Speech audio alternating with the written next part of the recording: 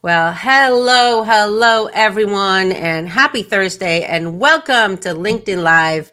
Today we have a special treat and a special guest. I'm Dr. Michelle Rosen, the Change Doctor, and today my special treat to all of you is Shavit Bar-Nahum, one of my favorite people ever, and one of the smartest people I know. So I'm really looking forward to today and having a great chat. Shavit is the managing director of Global Talent Strategy and Employee Experience at Moodys Corp.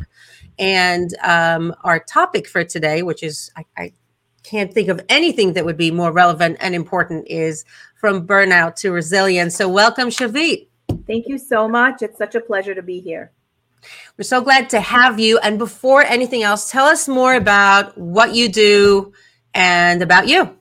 Okay, fantastic. So as Michelle said, I am the managing director of Global Talent Strategy and Employee Experience, and there's a lot that's in there. But if I was going to categorize it into just a couple of buckets, it would be talent strategy and performance management, kind of on all things associated with that.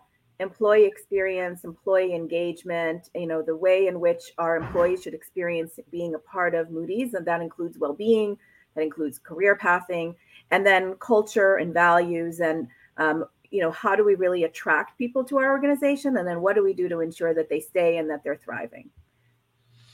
And I love that. And you and I, Shavit, we went back and forth and we were exploring different options of topics to discuss together. We've had many discussions over the years. We've known each other for many years.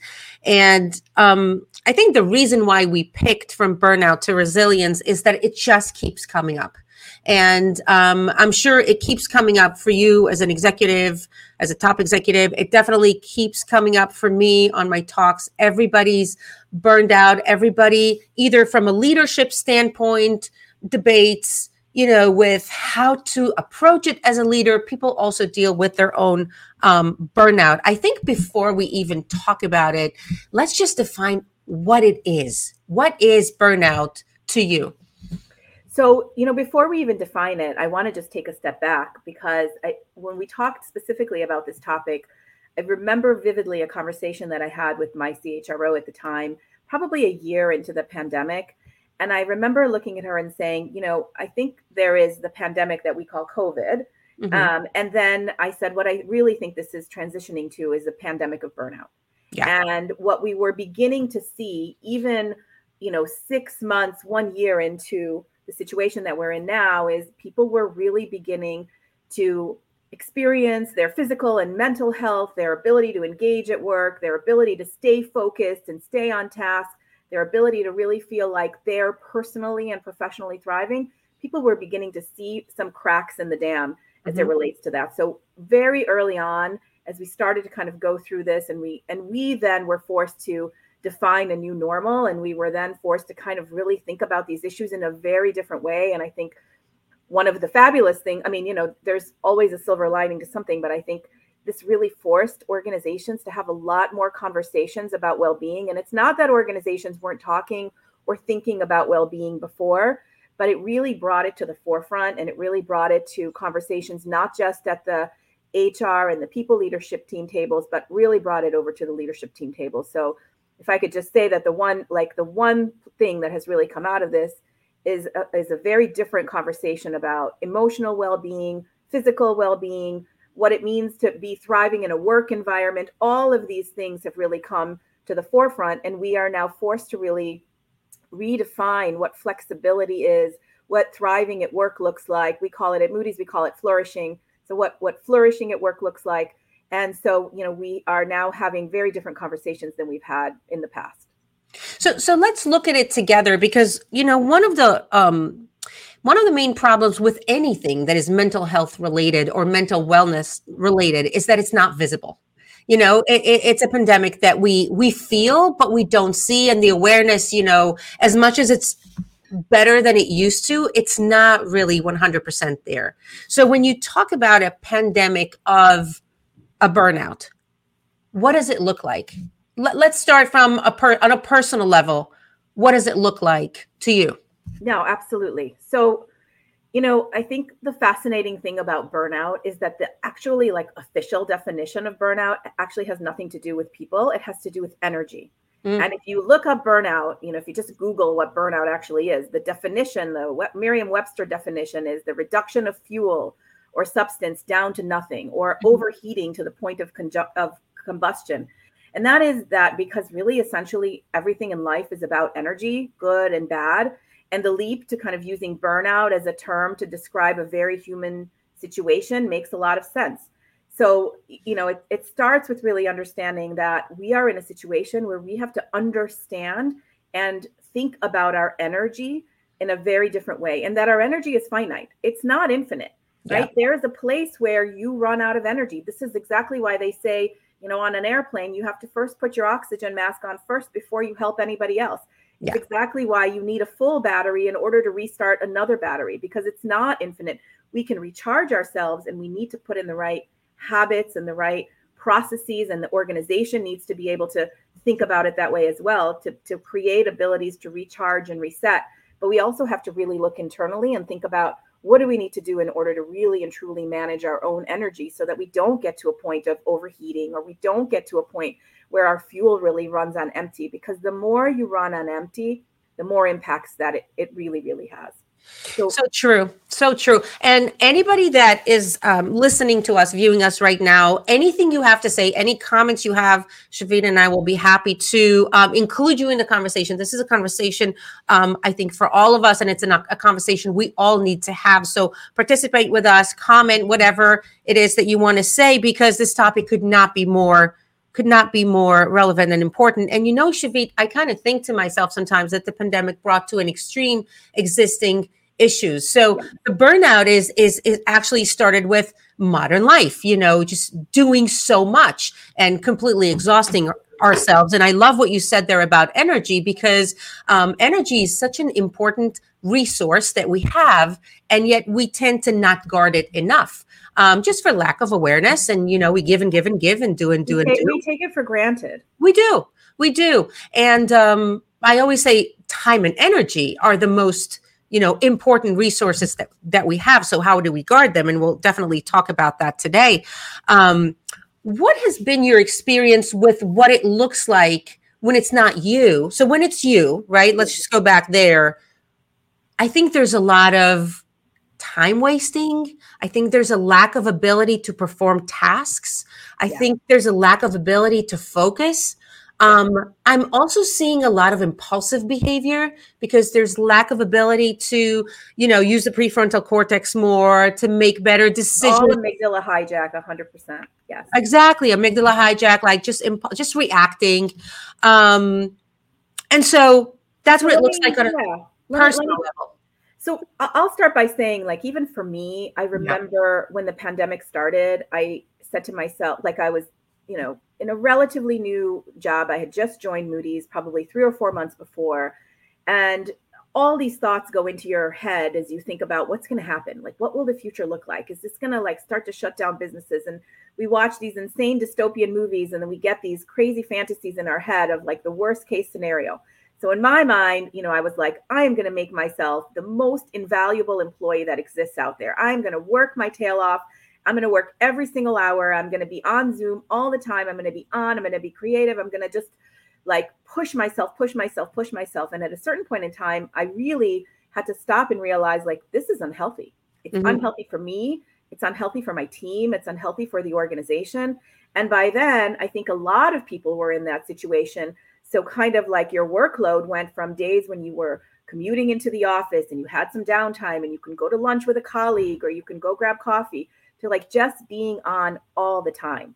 Now, even before the pandemic, the World Health Organization classified burnout actually as a true medical diagnosis. And they called it a syndrome resulting from chronic workplace stress.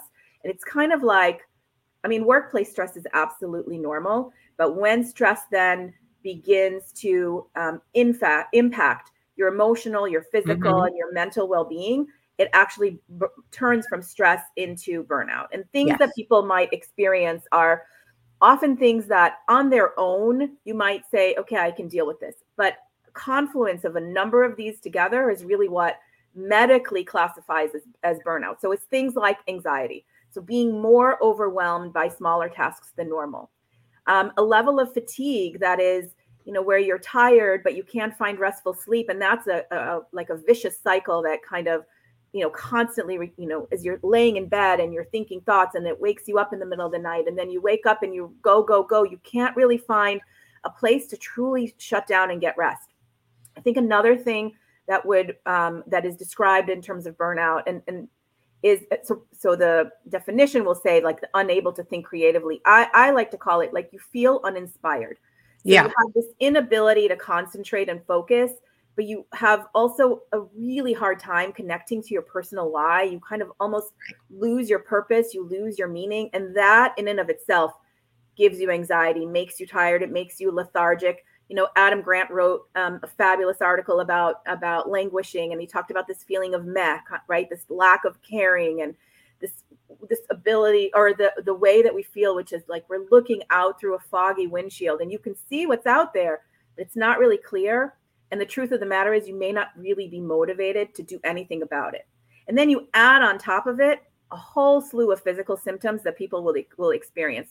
So chronic headaches, gastrointestinal issues, like restless leg syndrome, all of these kind of back pain, all of these physical manifestations of stress that the more it wears down, it wears you, it begins to have physical manifestation. And I think kind of, to me, the hardest part is this general lack of optimism, where people who are burned out will be more cynical than normal. And that is like incredibly fertile ground for your inner critic, which we all have, right? We all have that inside voice that questions everything we do. And this makes you start to think of like, this isn't good enough. This isn't right enough. Yeah. And so like all of these things together, they feed off of each other. And it's not one thing, but it's a bunch of things that happen together. And before you know it, you feel like you don't actually have control of how you feel and how you function. And that's a terrible feeling to have. It really is. And, one of the things that I found to be the most concerning about burnout is the lack of awareness that it's actually taking place.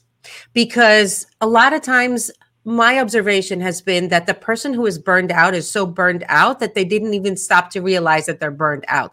And we have a comment from Jennifer. Jennifer is saying, will this be available to view at a later time for my other employees? Yes, Jennifer, because we got you. It will be on my page on LinkedIn, and I'm sure it will be on Shavit's page as well. So you can make it available for your employees, because this is very, very important. And we can also, Shavit, maybe highlight some resources later for help with burnout.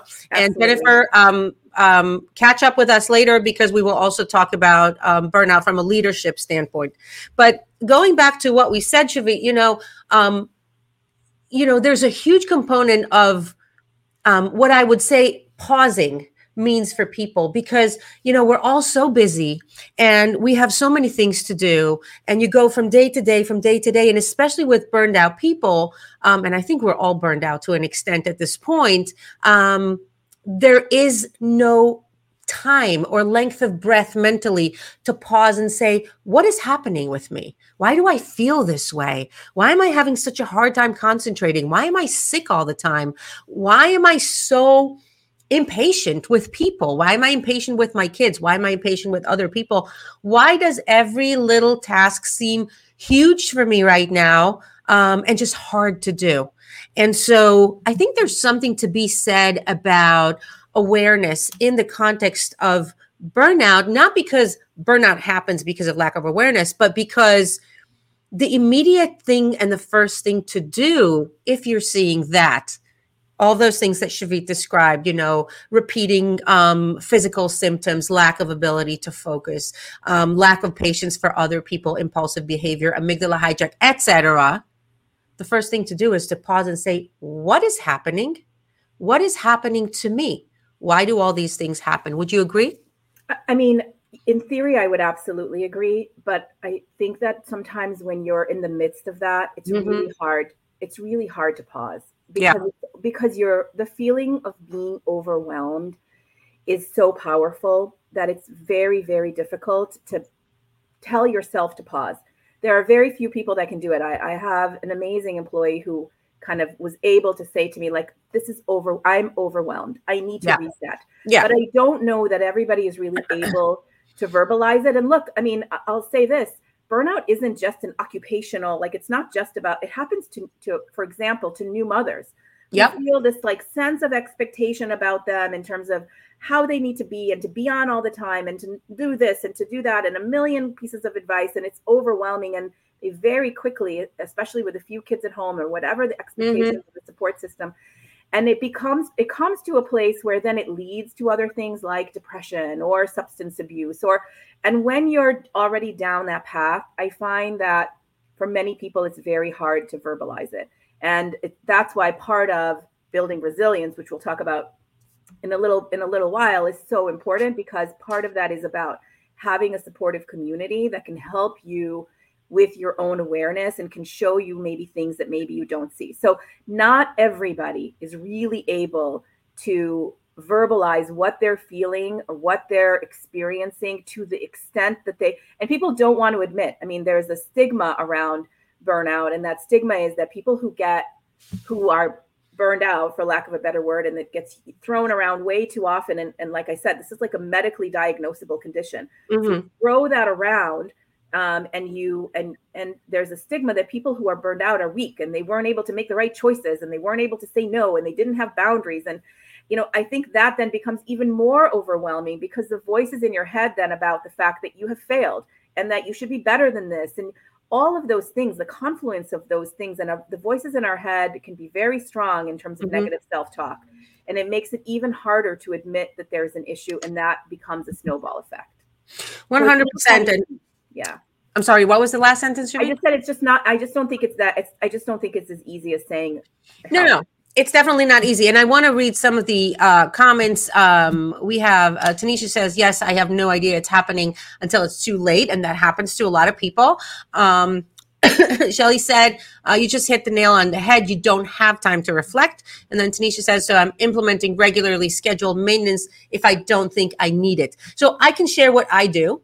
Because I also went through a journey of, getting completely burned out over the pandemic, and then, getting to a point that it was hard, hard to focus, hard to do the things that I needed to do. And so I cannot meditate for the life of me. I will never be able to. I'm way too ADHD to just sit, and I would get too antsy. But what I do is I take walks, and that's sort of my time to check in with myself. And I ask myself a lot of times, how am I doing?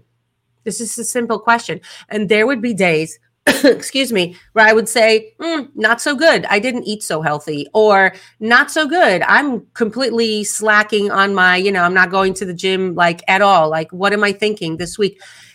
I think that the time to check with yourself, how am I doing? There has to be a point in the day. And I know it's hard, but we can do hard things, right? That habit of finding a spot for yourself in the day, whether you're walking or you're swimming or you're doing it when you drink coffee in the morning, where you ask yourself, how am I doing?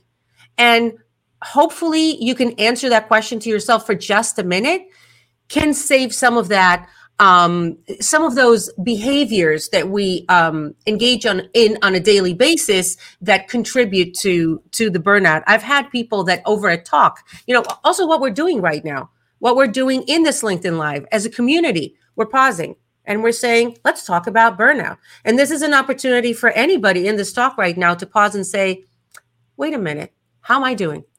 Am I doing okay? Am I burned out? How do I feel? And Shelly says, or you feel like it's not only have you failed, but if you ask for help, you will get repercussions for not being able to perform to your best. So there's that component, Shavit, of shame. What is wrong with me? Why am I burned out when everybody else is doing so well, which is not the case? Correct.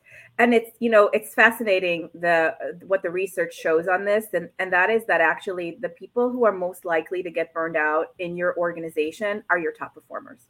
Yes. And so it's not the people who, we have all different kinds of performance levels in every organization, but the ones who are most vulnerable to burnout are the ones who we give all the accolades to, like, you're a star, you can do this, like, keep pushing through, like, if anyone can do it, you can do it. Like, all these things that actually we're like messing with people's minds when we say that. On the one hand, we think we're really trying to encourage people and we're really trying to build them up and give them confidence and show them their value and that we believe in them. But on the other hand, we're not aware of what's happening inside their head and like what compromises they personally are making in order to live up to these very grandiose expectations that we have. And so the research is really, really clear. And UCLA has done a ton of research on this, that the people who are most vulnerable to burnout are actually the highest performing people in the organization. And that's when we lose them. And I actually had this happen yesterday.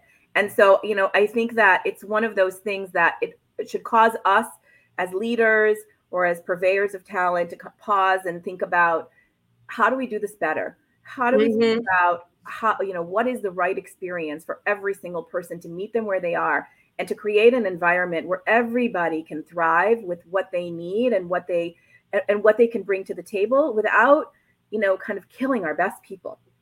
100%. And just to talk about the experience of what it looks like and what it feels like when you are, we're not talking about you being burned out. You may be burned out, but you're dealing with someone else who is. And so what that looks like. And I like sometimes to use an image of a bleeding person in front of you.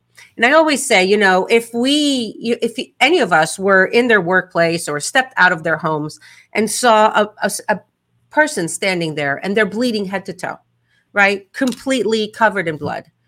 Would you approach that person and say, sir, excuse me, sir, you're bleeding on my carpet. Do you mind just like stepping away? And this is not a very good time, sir. You would not, right? You would approach that person with a comforting tone of voice and say, sir, everything will be okay. I got you help. Don't worry. I'm going to stay next to you until someone comes. Help is on the way. Don't worry, right? The tone would be completely different. But when someone is burned out and they're agitated, irritated, passive aggressive, not nice, impatient, we do yell at them a lot of times, and we respond in a very similar way than, to that person who's bleeding on the carpet. We would say, well, hopefully, we would not speak to people this way. But how often we get impatient with people that are agitated, irritated, passive aggressive, not nice, not realizing that we are looking at a bleeding person. It's just that we're not seeing it. Yeah, because it's internal bleeding. Exactly. And so I think, that's very astute, Michelle. And I think that it's a great image gory, but I think a very useful image to put in your mind. And I think that what we are reacting to, and it's, by the way, our ego that's reacting, and that's a whole other conversation, right?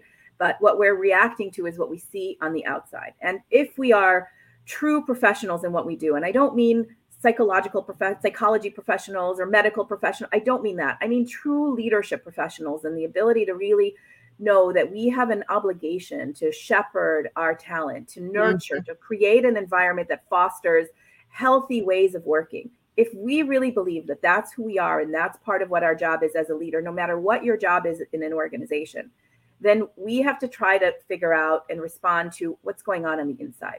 Yeah. And to not be reactive, but actually to think about some proactive questions we can ask, like this was very out of character. Tell me what's going on. Or you weren't yourself in that meeting. Is everything okay? And finding the right opportunities to be appropriately reflective without, overstepping boundaries, but to be appropriately reflective to individuals, to be able to create a dialogue that maybe didn't exist before. And somebody made a very astute observation before, which is sometimes when we ask for help, and I want to go back to the symptoms that I talked about before, and I will say that if you are on this call and you are experiencing any of those symptoms, I do encourage you to seek out help, whether it's from family, from work, from medical, whatever. But I think the point that was made is that oftentimes, and this is still, we still have this culture where we try to treat things with a pill, right? You take a pill, you get skinny. You take a pill, you can make your pain and suffering go away. You take a pill, you can be less stressed out. That's not always the case, right? Because it's really about this is where cognitive behavioral therapy is actually way more useful, because it's really about making really true changes in the way in which you work. And I often say, I read this wonderful quote, which really, really resonates with me, which is that time management is actually choice management. And when you're in that kind of state, you're unable to make the healthy choices that you need to make because you're not doing that. So you need to be able to take a step back. But what we need to do is we need to learn how to make better choices. It's what we teach our children. It's what we try to teach our employees. And you can only do that by having real conversations. And no, I mean, of course, if you're depressed or if it turns to substance abuse and other things, it's a very different path of treatment. But if we're just noticing these things and we're talking to people that work with us on a regular basis, then there's a very, I think we're a little bit lazy in going beneath what we see on the surface, and we're just reacting because we ourselves are so busy, and it's just easier to do that and to say, oh, that person is this, and qualify them as that, and just let's let it wear off, and then they'll come back. They just were having a bad day. But I think we have to treat people with grace and kindness. And if we don't do that, this will continue to become a much bigger issue. And we've already seen that with what we're seeing in the workplace, that people are reevaluating their priorities, and they're saying to themselves, is this who I want to be? Is this how I want to work? Is this how I want to live my life?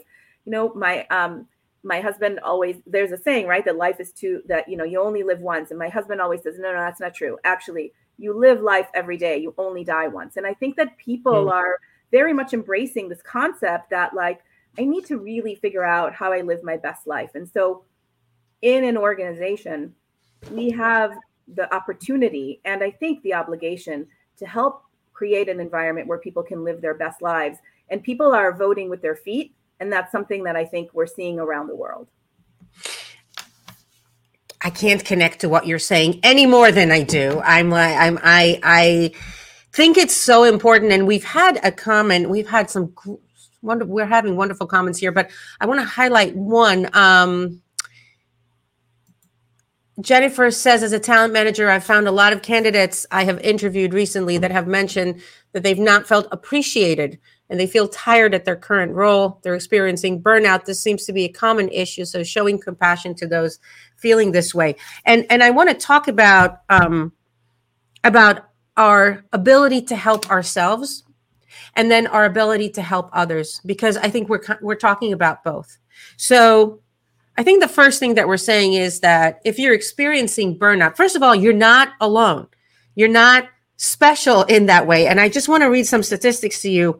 Employee burnout is global concern. So in a survey of over 1,000 respondents by Deloitte, 77% say they have experienced burnout at their current job. 91% say that unmanageable stress or frustration impacts the quality of their work, and 83% say that burnout can negatively impact also their personal relationships. So I think the first thing to keep in mind is that if you're experiencing all those symptoms that we talked about, the lack of ability to focus, you're performing on a lower level, you feel meh, and you are not at your best, you're so not alone. You're in very good company. Like Shavit said, you may be a very high performing person. The first thing that you should do, still with the pause, just ask yourself how you're doing and figure out one thing that you can do. Just one thing for self-care sometimes goes a very long way.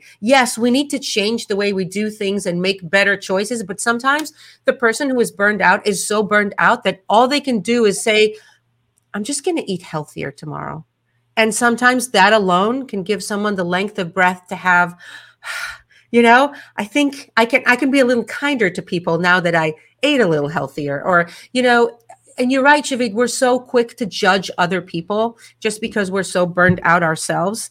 And it is about making different choices. And Jennifer, when you mentioned the appreciation piece of it, that also happens because the leaders themselves are so often burned out that they don't take the time. And I deal with this all the time when I work with companies. Don't take the time to show appreciation to the people that they manage, not always have the length of breath or the awareness. What is your experience with that, Shavit? So, one of the things that the measure that I use for myself is that if I've got 2 or 3 weeks in a row where I say to myself at the beginning of the week, or even on Sunday night, if I feel a feeling of dread on Sunday night about starting the work week, I pause and I try to think about what am I dreading and how do I work through it. But if you go 2 or 3 weeks with that feeling of dread and you think, oh my gosh, if I could just get through Friday, everything will be better. And then the next week, if I could just get through this meeting, if I could just get through, because there's always something else, some other project, some other crisis, some other issue that you have to deal with that comes time after time. And so, we think we've gotten good at it because we're reacting, but we're not working at our best. And so if you're having, I would say, 3 or 4 weeks in a row where you're feeling that, and there's no question that there's always, in every organization, in every profession, there are times that are more stressful and times that they're less stressful. I categorize it as, it's tax season in HR, or it's tax season in whatever, when you have to just push through that month or that period of time. But if it's happening all the time, then you've really got to stop and think about, what are all the things that are on my plate, personally and professionally? How do I find the things that I can minimize and say no to? Are there ways where I can work smarter and not harder? Am I using all the resources at my disposal? And that may not always be an easy answer, right? How do I set better boundaries? And it's not easy to say no, and it's a skill set that everybody has to learn. How do I take time to decompress? How do I find some me time? It's funny, I was celebrating a birthday, a milestone birthday a long time ago, and my husband said, what do you want to do for your birthday? And I was like, I kind of just want to have a me party. Like, I just want to be by myself for the day without anybody calling. I left my phones at home. Like, I don't want to speak to anyone. I just want to just do and be and see where the day takes me. And sometimes, and again, there's some privilege in being able to do that. Not everybody's able to do that. And I respect and I recognize that. But finding the strategies for you that help you decompress, both, by the way, on the job. So, a lot of times, especially during the pandemic when we were all working from home, and I know there's a lot of you that are still working from home all the time, it's really easy to just be like locked to your computer. So taking a walk, like what I have done, especially in the winter, is I make myself go up and down the stairs 20 times just to get my blood flowing. Or I go outside and I stand barefoot. These are small little things, and they are not a panacea. They do not make the other issues go away, but it just helps you take a breath to reset, so that then you can get to a place where you look at your list and you can make wiser choices about it. So it's not about going to yoga or, meditating and everything will get better. No. It's about using that time to allow yourself. Maybe everyone has a different kind of oxygen mask that they need. And so it's finding what your oxygen mask is, so that then you can go back and reset and reprioritize the things that you need to do, and find the places where you can be a little bit more in control, or at least feel like you can take a better view and create a little bit more control over the things that you have to do. And I will also say, look, and I'm guilty about this as well, we have to practice self-care, and we have to give ourselves grace. You need to demonstrate self-compassion, especially when you're having a rough day, and you need to practice self-gratitude and just gratitude in general, because that moment of kind of saying, like, here are the things I'm grateful for, here are the things I'm going well, actually in your mind helps to create new pathways that changes the way you look at things, and it reframes situations. Again, it's not easy to do. Not everybody has the ability to do that, but everyone has, and thank you for pointing out, everybody has their own oxygen mask, and you have to figure out what that oxygen mask is for you. You, by the way, can't dictate what other people's oxygen masks are for them, right? So it's nice to give suggestions, but oftentimes that can come across as condescending, like, oh, I just did that and now I feel better. It doesn't work that way for everyone. And so, but it does start with you. It starts with looking internally and saying, like, who do I want to be? How do I want to live, my very best life? I'll just tell a story very quickly, Michelle, which I think is it's a very personal story, but I hope you don't mind me sharing. No, I would love it. Really gave me perspective. So a long time ago, like 12 years ago, I was working at Bank of America, and I had a fabulous colleague who I had gone out on maternity leave. She took over my role. She went out on maternity leave. I took over her role, and it went back and forth like this for 4 babies, not my 4 babies, but 2 of hers and 2 of mine. And we had a fabulous relationship, just talking about raising young kids and working full time and how do you do this and creating balance. And I remember talking to her as she was heading to the train to go home after a very long day. And we said goodbye, and it was, tomorrow will be a better day. Like literally that was what we left it with. And the next morning I get a call from her husband that she had walked onto the train and her heart had stopped. And it took the paramedics 15 minutes to get to her. And so she was in, a cardiac ICU. So we went there, spent a lot of time with the family and, a lot of medical conversations. Needless to say, after 5 weeks, she passed away. She never was able to wake up.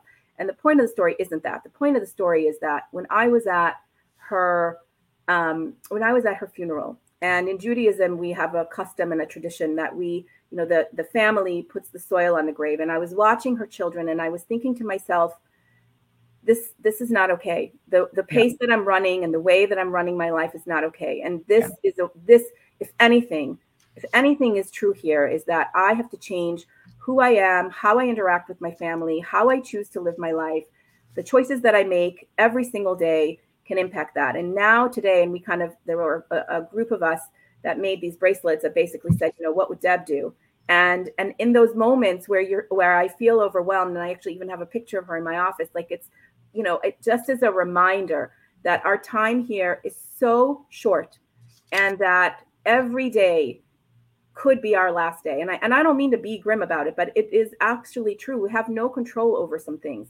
And so how do you choose every day to make the choices that you can then lay back in bed at night and say, I made good choices today, or I didn't, and tomorrow is going to be better, and here's what I'm going to do about it. And so I share that story only because we all have those moments and stories in our lives that were deeply moving and that gave us perspective. And I encourage you not to lose sight of those moments the further you get away from them, but actually to use them as an anchor to remind yourself that things get really hard, but there is a way out. First of all, thank you for sharing that. And I think that this is an opportunity to pause, right? So what happened to you with your friend was your pause.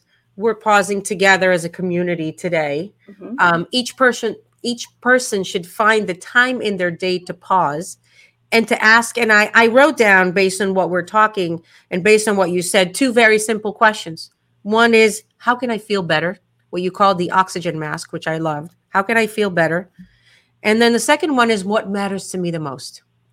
And so if there's something that is off in your priorities, in the way you manage your day or manage your time or manage your choices, whatever, what matters to me the most? Because sometimes, yes, the days and the load just drag us in different directions. And I do want to highlight what you said, Shavit, about boundaries. And it's something that we all need to get better at, because boundaries guard your energy. And energy is what it's all about. That's if right. Burnout is, us having less energy to do the things we need to do, how do we guard it? We guard it by having better boundaries. And I found myself over the pandemic getting much, much, much better. I didn't realize what a problem I had with boundaries. Getting much, much, much, much better with boundaries. And a lot of times setting boundaries is the hardest to the people that are the closest to us. It's very easy to set boundaries with people that we, care less about, but it's very hard to set boundaries with the people that we care about the most. And that's what guards our energy. And what I found out is that really when you set boundaries better, nothing happens. Okay, we're so scared sometimes. There's this fear of what would happen if we set the boundary. Absolutely nothing. The only thing that will happen, nobody's going to stop loving you and nobody's going to get hurt and nothing will happen.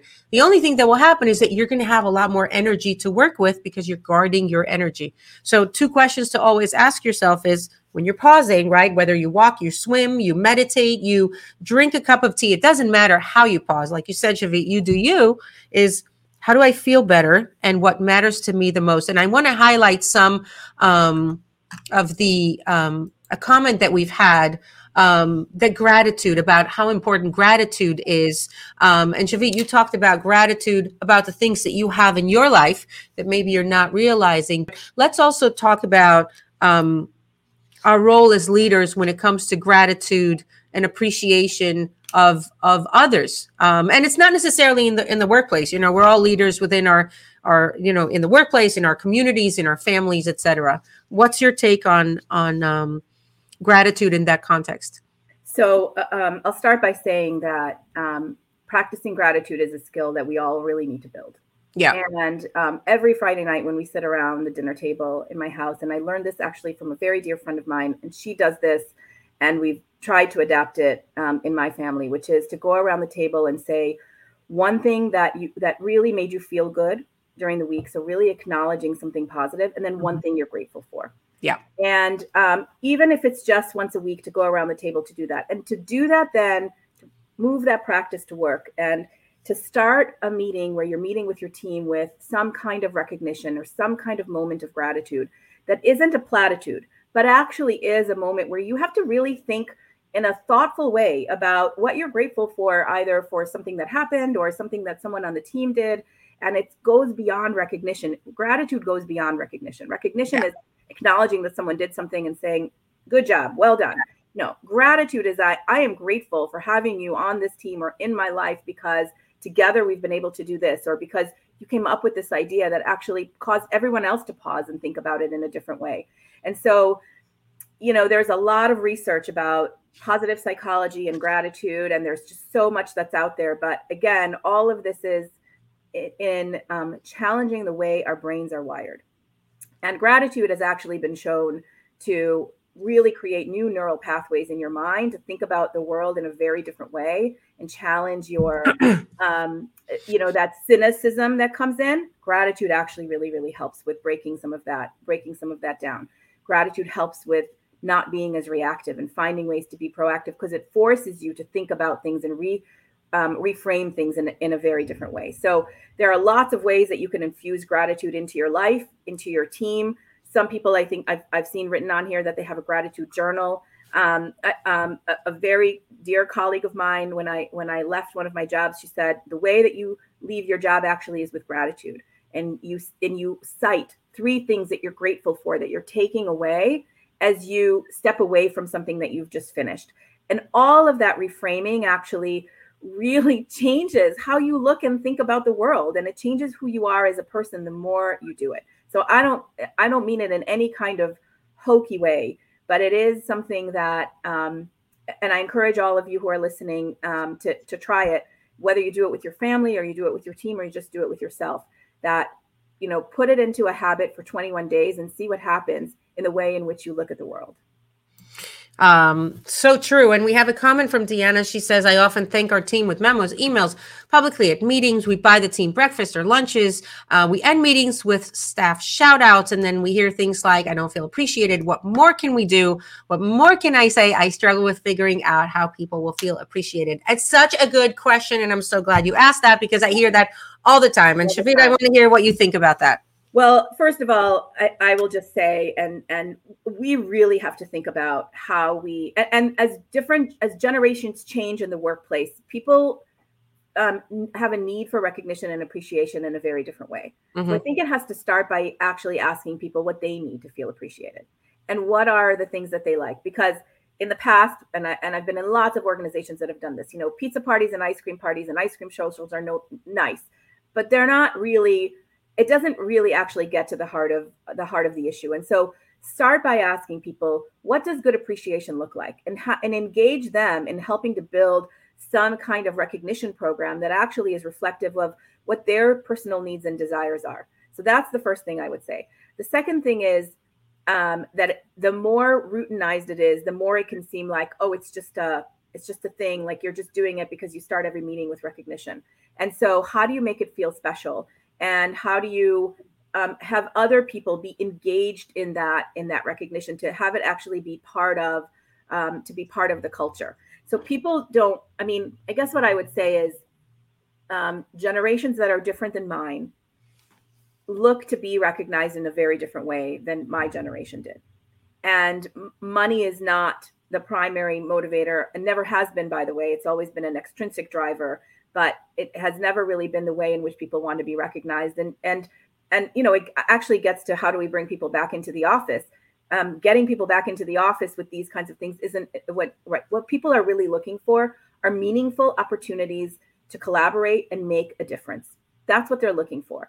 And the recognition that you give them is giving them the opportunity to do the thing that most connects with their purpose and their meaning. And that means you need to know what their individual purpose and meaning is, and how do you tie that into the work that they do.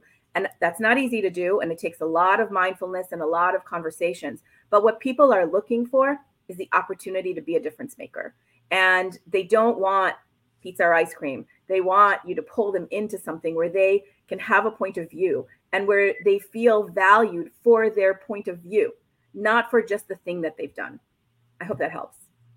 I think it's so important. And I would add to that, Shavit, also to make it very personal, because I think part of people's problem these days is they don't feel appreciated and they don't feel seen. So what I'm hearing over and over again is, oh, I make all this effort, like people are describing to me, I make all this effort. I took that extra load of work and I did really great on that project. But, my leader doesn't even, say anything. Oh, but when I mess up, then I'm going to hear about that. So it kind of made me think about, how much energy we spend on correcting other people all the time. Like we correct the kids, right, when they do something wrong, and we correct the spouses when they do something wrong, and we correct everybody's mistakes. I'm amazing at telling everyone what everyone. I mean, we all are. But when someone does something right, the tendency is to sort of dismiss it and say, well, of course they did it. That's their job. That's what they're supposed to do. So I think taking the time to just tell someone one-on-one, it's not even a pizza or it's not the same like telling the group. My leaders sort of say, for the sake of discussion, if I work under someone and they come to me and they say, oh, Michelle, I saw the work you did on that document, what you did there in section 2. Oh my gosh, that was amazing. Okay. Boom, you just recognized me and you made me feel good about myself. But Shavit, a lot of times when I talk to leadership teams and I ask them, I say, give me an example of a genuine compliment you gave someone in the past week. I literally get a room full of people scratching their heads, can't come up with an example. So it's somebody said something to me that I really liked. They said they check themselves against their 5 fingers at the end of the day. And they check, if they can come up with 5 examples of people that they said something kind to, or we can say compliment for that matter, because it's so easy. The days go by, we correct everybody for everything they do wrong. When they do something, not, good, we kind of dismiss it. And then we're like, why are people not motivated? Why are they not engaged? Like, what is their problem? The problem is that they're constantly corrected and they're not, recognized, or we don't pay attention when they do something good. What do you think about that? I mean, I think we all have an opportunity to be more mindful in so many ways that we do. And one simple question that I ask myself is, did I make the situation better by being a part of it? Yeah. And did I add something positive by being part of this conversation, right? Did it get worse or did it get better because I was involved or engaged? And if you can use that as a measuring stick for yourself, like I kind of have this thing with my kids where they'll come and they'll tell me about like a difficult situation that they're in and how hard it is. And, and I've got 4 teenage girls. So believe me, it's like on a daily basis. But, what I always say to them is you have an opportunity to be the light. And it's not always easy to be the light, but you have a choice on how you want to react to and deal with the situation. And so did you take advantage of your opportunity to be the light? Or did you diminish and turn off the light by leaving that situation and leaving the room? And that's the measuring stick that I use for myself. And it's the measuring stick that I try to teach my own children. But I just, we have an opportunity and we need so much light in this world. Yes. Like, we need so much light. And so when you think about burnout and you think about energy, that's why light is such a powerful concept to me, because I think that if we could all just turn up our, that dimmer a little bit more and just be a little bit more of the light to other people and to ourselves, by the way, it has to start with yourself. But I think that if we could do that, and I don't mean this in any kind of hokey way, but we just pass by people who are bleeding, to your, earlier analogy, all the time. Yeah. Do we choose to be the light in that situation? Or do we choose to just say, I got too many other things on my mind. I got to worry about my own light bulb. So it's a choice. It's a conscious choice that we make about how we choose to, and it starts with being mindful. Now, it's hard to be mindful when you're feeling really burned out. And so I think there are probably, I do want to get to a few things that I wanted to just share in terms of things that are important in terms of building resilience, because and again, somebody mentioned before, like this could be a 3-hour session. I mean, yes, this could Totally. be a weekend. I mean, there's so many things to talk about. Yes. But the ability to, just for lack of a better word, to bounce back and demonstrate mental toughness, it's very hard to do that when you're feeling burned out. But learning those skills now and helping others to get those skills is really, really important in terms of trying to find the way out of this kind of maze that we've created for ourselves by virtue of feeling like we have to kill ourselves in order to get work done. It's just a fallacy. So I guess what I would say, and I just want to be conscious of time, is that there's a couple of things that I would recommend to people as they think about, I'm going to see, Michelle, if I can share my screen. That would be amazing. And I'm just going to highlight what Carmen said before. Carmen talked about how important it is to be genuine when you are the light for someone, when you decide to be the light for someone, when you decide to empower someone, give someone a compliment, say it when you mean it. Don't just, don't be fake, because you can't fake these things. It's those genuine compliments. It's the when you notice something good that you genuinely think is good and you're highlighting it and you're being someone's light, that goes a long, long way. So tell me if you can see my screen. We can see your screen. You can see the full screen, yes? Yes. Okay, fantastic. So these are just some things that I've from various readings and various ideas that I have put together for some work that I've been doing with the organization to just think about ways to enhance your personal resilience. And I want to start with the first one, which is finding your flow. And look, a lot of companies will, in their well-being programs, will turn to yoga and meditation as kind of ways. It's not just, this isn't about yoga. This is about finding a way to find a time and to create a sense in yourself where time melts away and you can just be, and you're not interrupted, and you can just find a way to just allow yourself to connect with who you are. And without that time, it's very hard to be able to really be fully in control. So that's the first thing.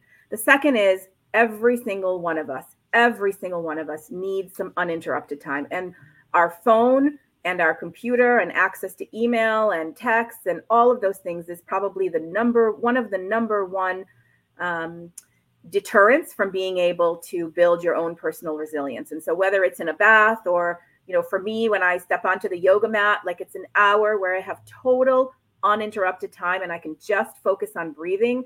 And it is amazing what a reset that does. For other people, it's different things, but find some uninterrupted time. And I would also say focus on small goals, like something that matters to you, but put it in incremental pieces, because when you're feeling burned out or where you're trying to build your resilience, when something is an overwhelming task, like I've got to lose 60 pounds, that is just daunting. But if you say by the end of next week, I want to be down 3 pounds and here are the things I'm going to do to help me do that. And then you just take it in incremental steps, it's much more likely to happen. We talked a lot about reframing to positive thinking. We talked a lot about maintaining perspective, right? Not reacting and looking at the bigger picture.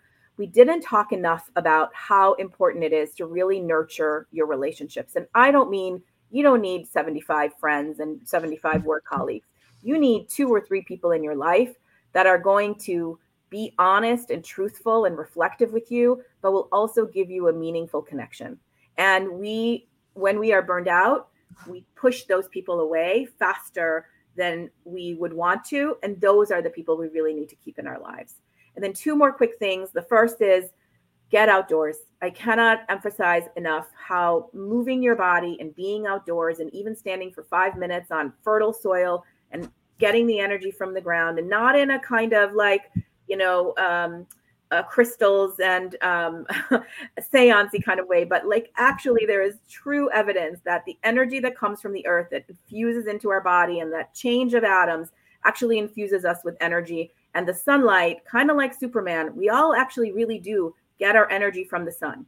And so finding that opportunity to just be outside and breathe in fresh air will change perspective. And then lastly, I'll just say, add a personal mantra or affirmation. For me, the mantra that I use is, hang on a second. Let me just try to get out of here. For me, the mantra that I use is, I never did mind about the little things. And I don't mean that in a passive aggressive way. I mean that in a way of saying, like, don't sweat the small stuff. Yeah. Like, put your energy toward the things that really matter. And then sometimes it's okay to just say, yes, go do it. Or yes, that's fine. Or I'll deal with it later. Just really focus on the things that really, really matter. Somebody said music too. I totally agree. Music changes the energy. I'll just give one example. Like, whenever we go on a car trip, my kids can get along very well in most situations. But as soon as they all are in the car together, it is literally World War III. And so we find that creating a playlist ahead of time and music actually really changes the energy in the situation. So for family, and also for, I bought this little thing called 30-second dance party that I have on my desk in my office, that literally, like, somebody will just come in and they just press it. And it's 30 seconds of music where everybody just gets up and dance. And it's hilarious and totally cheesy music, but it changes the energy and creates much better conversation. Cheesy music, guys. First of all, before anything else, anything that changes, I think, the energy. And we're back to the discussion about energy. And Derek asked the same question twice. So this is a very important question for Derek. He asked about remote employees, and I want to make sure to highlight that. So I think what we're saying, Derek, is, and Shavit, tell me if we're aligned here, that first of all, as a leader, it starts with you, because you can't pour from an empty cup. I mean, we talk about resilience of the individual. We talk about being someone else's light, helping them with their resilience and with feeling better when they're burned out as leaders, someone in your team, someone in your environment. And then we talk about the organization as a whole. We talk about a group of people who are more resilient. And so I think it starts with the leader, and it starts with you. So step number one is, you're not going to be able to help anybody as long as you yourself is burned out. So step number one is check in with yourself. How are you feeling? What can you do as an oxygen mask for yourself, right? What can you do to feel better today? What is one thing you can do today to feel better?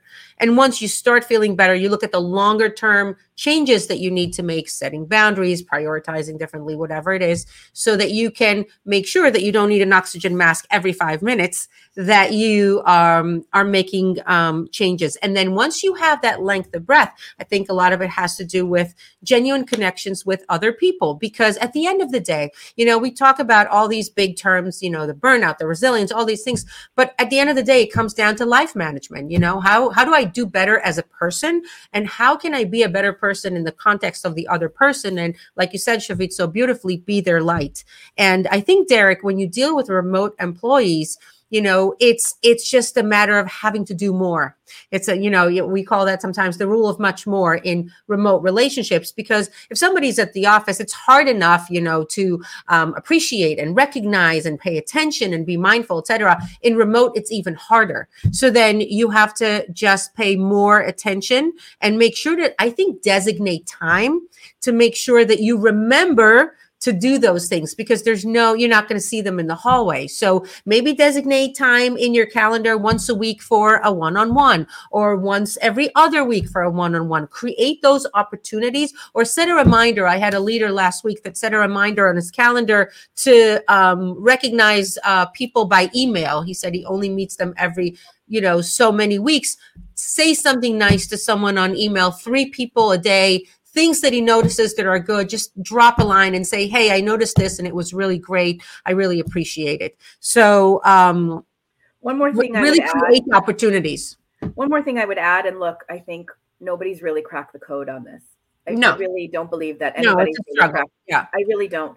However, I will say one other thing I would add to all those fabulous tips you just gave is that give the person who, like, let's say you have a team that's live and a few people that are remote, give them actually a task to do in a team meeting and a collaboration meeting. Have them run the agenda. Have them run a piece of the meeting. Make sure that they're presenting, like, really give them, it's not, I think the challenge is that we don't, we focus more on what's happening live and in the room versus what's happening. If everyone's remote and we're all, like the Brady Bunch with all of the different pictures on the wall, then it's very different and it's a different way of collaboration. But when you're hybrid and you're mixed, it's a different world. So I don't think anyone's really cracked the code on it. I'm working really hard on that. And if I come up with anything, I'll let you know. But I think the easiest thing is, one, make genuine connections and make sure you know what's going on, where they are, and what's going on. We have a big team in Vilnius, and there's a lot of things going on in that part of the world. And so really checking in genuinely with what's happening and what's going on, and recognizing geopolitical events and being sensitive to that, and not being overly American. Like, there are some of those kind of natural things in terms of being a global citizen. And then the other piece is really give them something genuine and real to do. Shavit, I could talk to you forever. I love talking to you today. I feel like we talked about such important things. And I want to thank everybody that joined us today, and everybody that will be listening as we post this on our pages. We also have a panel coming up. So follow up for more information. Thank you so much, Shavit Bar-Nahum, for joining us today. Thank you for having me. Take care, everyone. And don't forget, it starts with yourself. Take care of yourself first. Take care. Take care, everyone. Bye, everyone.